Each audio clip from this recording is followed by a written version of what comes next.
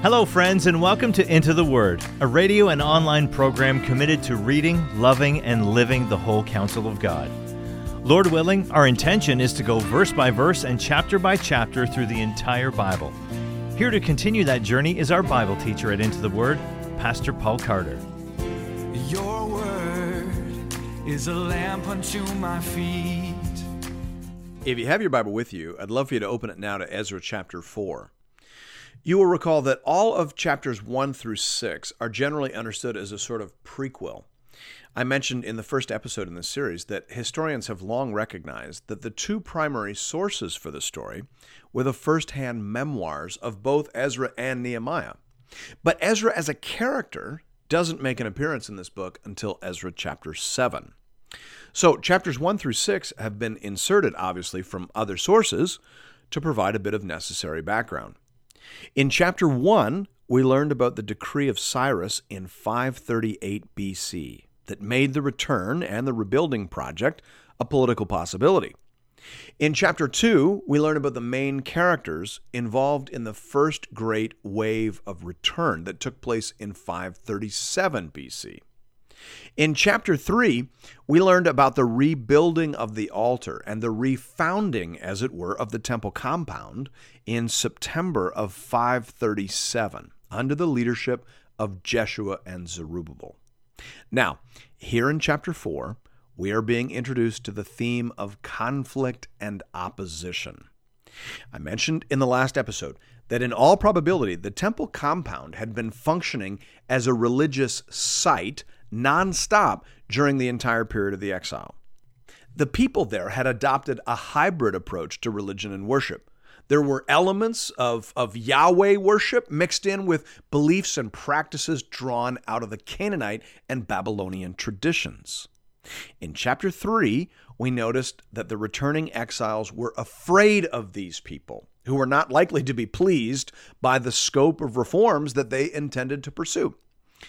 Well, here in this chapter, we are hearing about how accurate those anticipations proved to be. The surrounding peoples were not pleased, and they engaged in a protracted and multifaceted campaign of resistance. Now, the chronology here is very difficult for modern readers to follow. I'll be honest with you, I've read through this book many times, and I have had to get my encyclopedias, my history books out in order to mark these dates. You have to be very careful. There's a lot of work to do. It's very confusing. You're going to want to have a pen, probably, as you listen to this chapter. A pen, and maybe write in the margins, maybe keep track on a separate piece of paper. Now, part of the problem here is that most of us just aren't very familiar with the order of Persian kings. So when events are dated by association with a particular monarch, we can't really tell whether big gaps exist in the story or not. And we can't tell whether we're moving forwards or backwards in the story or not. So we tend to get lost very easily. In addition, there are little hints and clues in any language as to what transitions are being effected, and those hints and clues don't always translate across linguistic and cultural barriers to the modern reader. So, for example, most of the confusion in this chapter comes down to the dyschronological material in verses 6 to 23. A problem that would completely disappear had the author put that material inside a set of brackets, which is how we would do it today. But that isn't how they did it. But we could easily do that, at least in our minds, and our difficulties would be significantly alleviated. We'll get to that in just a minute. For now, all you need to know is that this entire chapter is narrating the long history of opposition experienced by the post-exilic community, such that the temple project was stalled and largely abandoned from the time of Cyrus, the time of the original returnees, all the way down to the period of Darius in 519 BC. And that the other aspects of the project were also subjected to constant interference and harassment, even down as far as the mid-5th century BC. Having detailed the most notable incidences of that harassment, he resumes the narrative of the temple project in verse 24. And if you find that a little bit confusing, you're in very good company. But I'll do my best to walk you through it. Hear now the word of the Lord, beginning at verse 1. Now, when the adversaries of Judah and Benjamin heard that the returned exiles were building a temple to the Lord, the God of Israel, they approached Zerubbabel and the heads of fathers' houses and said to them, "Let us build with you, for we worship your God as you do. And we have been sacrificing to him ever since the days of Esarhaddon, king of Assyria, who brought us here." Now, we met these people in the last chapter. These folks are known to us now as the Samaritans. They were a mixed breed of people. They were the descendants of the northern Jewish poor of the land that interbred with the folks who had been transported from other parts of the Assyrian Empire. That story is told in 2 Kings 17, verse 24 and following. Now, these particular folks mention Esarhaddon, king of Assyria, who actually reigned about a generation after the initial deportation and shuffling that is narrated in 2 Kings 17. So what that means is that the process took place over decades, over 30 or perhaps 40, maybe as many as 50 years. The Assyrians were taking poor people from northern Israel and moving them to other places in their empire and shuffling back defeated people from other countries. So these people, the people now in our story living in the geographical territory of northern Israel, were a political and religious hodgepodge. Their worship was a mixture of northern Israelite tradition and various regional versions of paganism. Now remember, northern Jewish practice had not been very orthodox at the time of the Assyrian exile. That was the reason for the Assyrian exile. Their worship was substantially degraded already. They were worshiping Yahweh in an essentially idolatrous way, using the golden calves set up by Jeroboam at Dan and Bethel, not to mention all the local shrines and high places. Now, of course, there were true believers in the northern tribes. Elijah and Elisha ministered in the northern tribes. So, of course, there were true believers, but the system as a whole had become thoroughly corrupt. So you take that, and then you mix in some absolute foreign paganism, and that's how you get Samaritans. And that's why Zerubbabel and Jeshua absolutely reject their offer of partnership. They had come to reform what was broken, so they absolutely did not want anything Samaritan in this new foundation. Verse 3 says, "But Zerubbabel, Jeshua, and the rest of the heads of fathers' houses in Israel said to them, 'You have nothing to do with us in building a house to our God, but we alone will build to the Lord, the God of Israel, as King Cyrus, the king of Persia, has commanded us.'" Close quote. And so, because of that, a long history of resistance and interference now began, which the author begins to narrate for us. The Samaritans basically said, hey, listen, if you're not going to let us participate in this process, then we will resist it tooth and nail. That's what's happening. And that's the story that he begins to narrate for us. Verse 4, "Then the people of the land discouraged the people of Judah and made them afraid to build, and bribed counselors against them to frustrate their purpose, all the days of Cyrus, king of Persia, even until the reign of Darius, king of Persia." So the work on the temple, which was sort of Project A, was stalled from about 537 BC through to 519 BC. That's 18 years. And that was just the start of it. The author goes on from here to tell us about a couple of other attempts to discourage and interfere with rebuilding and replanting this project. And so verses 6 to 24 provide a bit of a summary, which takes us out of the straightforward chronology of the book. That's the complicated part. But as I said, if you just want to take a set of brackets and put it around all the material from verses 6 through to verse 23, then that'll help you keep this straight. You can read forward after the set of brackets in uninterrupted chronology. So look quickly down at verse 24. It says, "Then the work on the house of God that is in Jerusalem stopped, and it ceased until the 2nd year of the reign of Darius, king of Persia." So that's the author coming back around to where he left off from the story. Everything inside verses 6 to 23 is just an inserted summary of Samaritan opposition over the years. So we'll read it now, but then we'll encounter it again and again as we carry on with the story. All right, verse 6. And in the reign of Ahasuerus, in the beginning of his reign, they wrote an accusation against the inhabitants of Judah and Jerusalem. All right, so let's just pause here for a moment. Ahasuerus, as he's called here, is also known as Xerxes I. He is the king who features prominently in the book of Esther. He is also the king who invaded Greece in 480 BC and who fought against King Leonidas and the Spartans at Thermopylae. So in terms of historical reference, we've jumped forward in the timeline nearly 40 years. So the author is saying, even after we pressed through the opposition to the temple project in the time of Darius, we faced another round of hostility from the Samaritans a couple of decades later in the time of Ahasuerus. Now, we don't know anything about this letter or how the matter was resolved. The author just mentions it and moves on. It is Exhibit A in a lengthy list of attempted obstructions. In verse 7, we jump forward another 35 years or so to the time of Artaxerxes.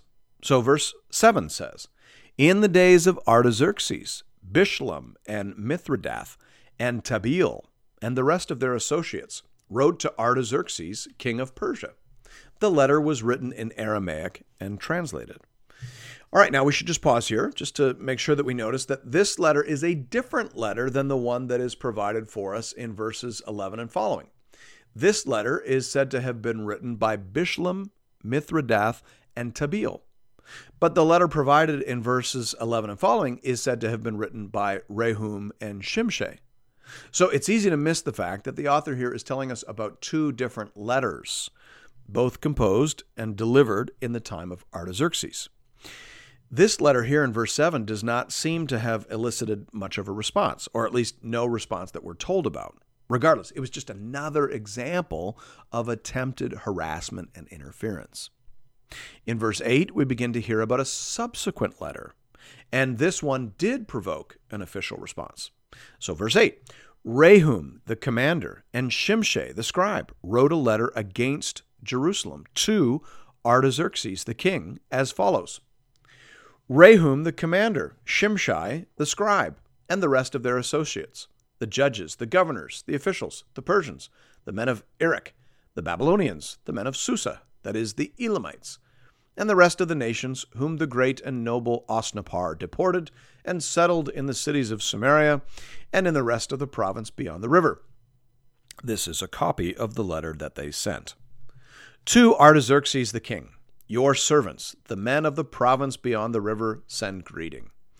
And now be it known to the king that the Jews who came up from you to us have gone to Jerusalem. They are rebuilding that rebellious and wicked city. They are finishing the walls and repairing the foundations.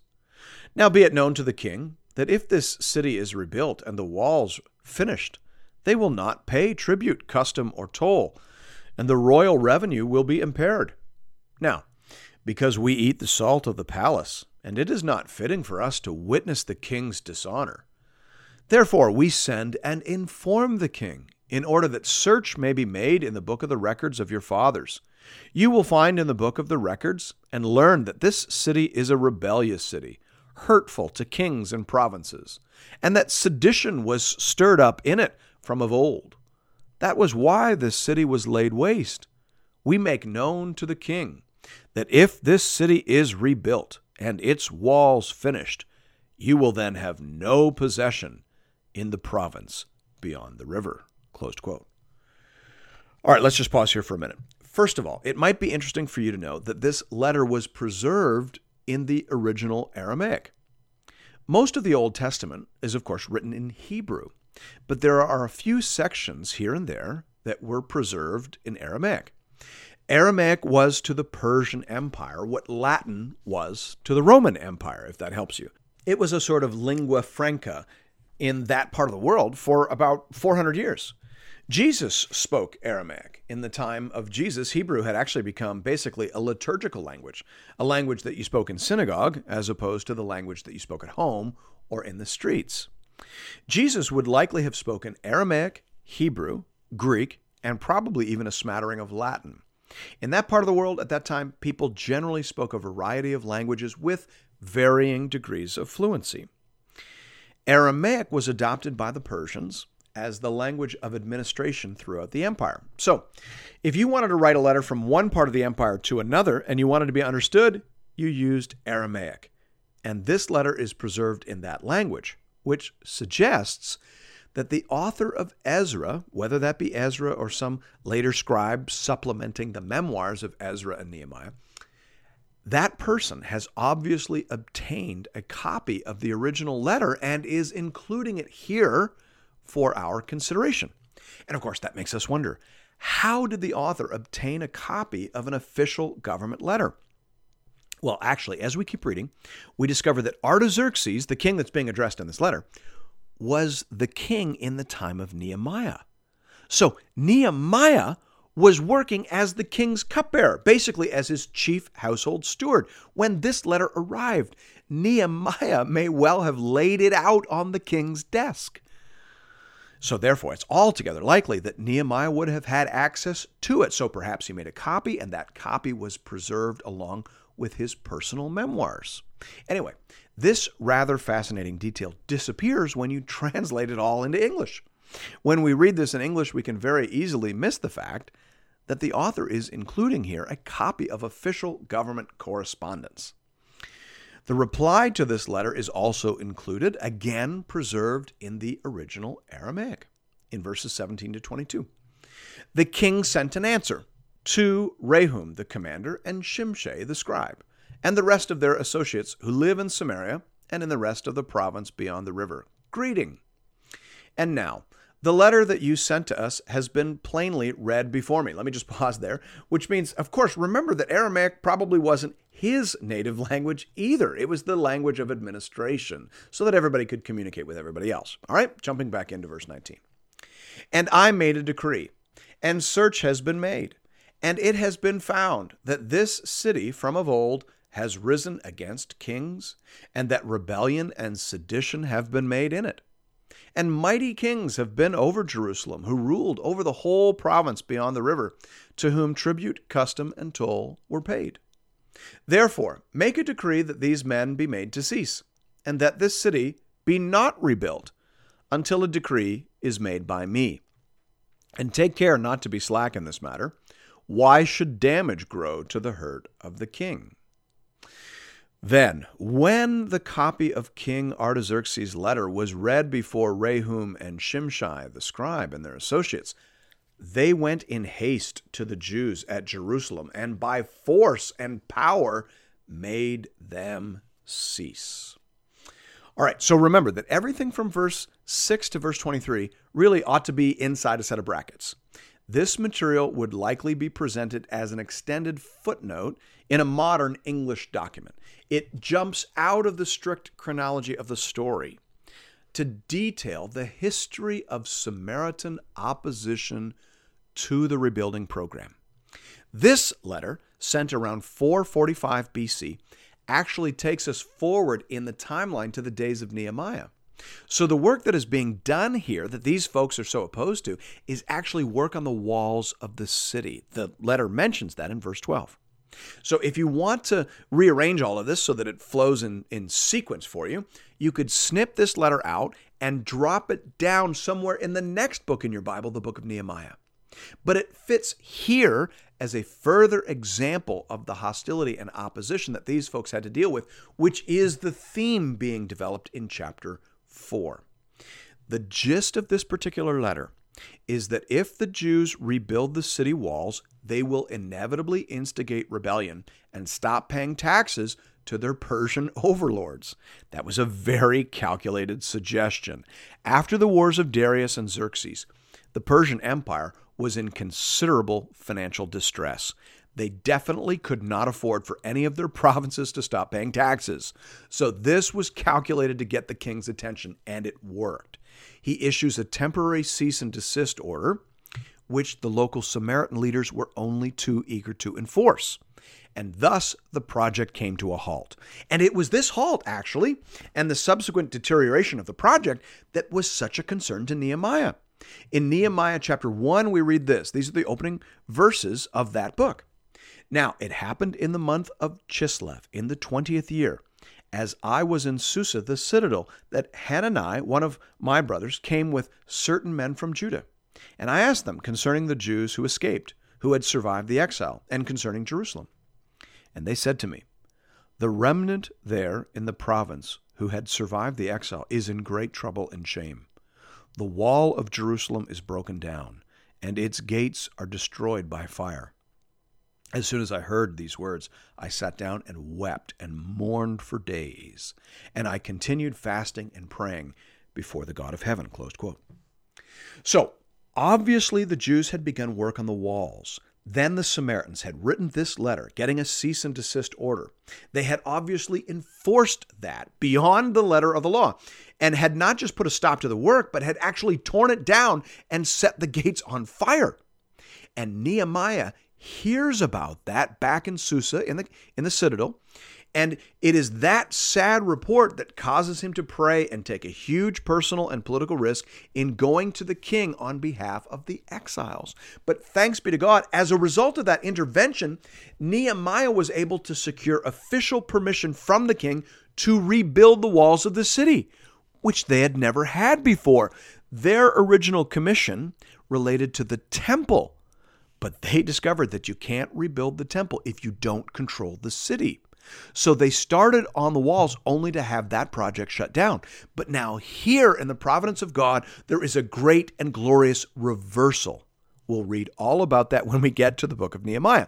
The point here in this advanced preview is just to remind the readers that this renewal project faced fierce and determined opposition and was only able to continue by the grace and mercy of Almighty God, often as experienced through the hand of the imperial government. But that's a story for another day.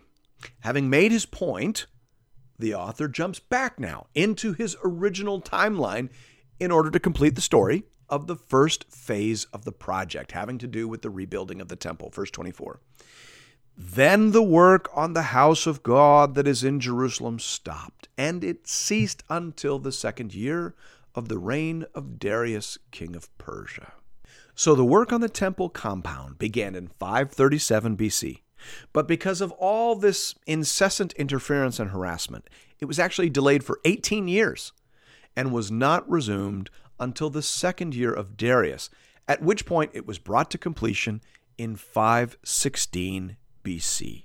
The author wants us to understand here that through many dangers, toils, and snares, this small band of returned exiles, this weak and fragile remnant, made slow but steady progress against all odds and every reasonable expectation.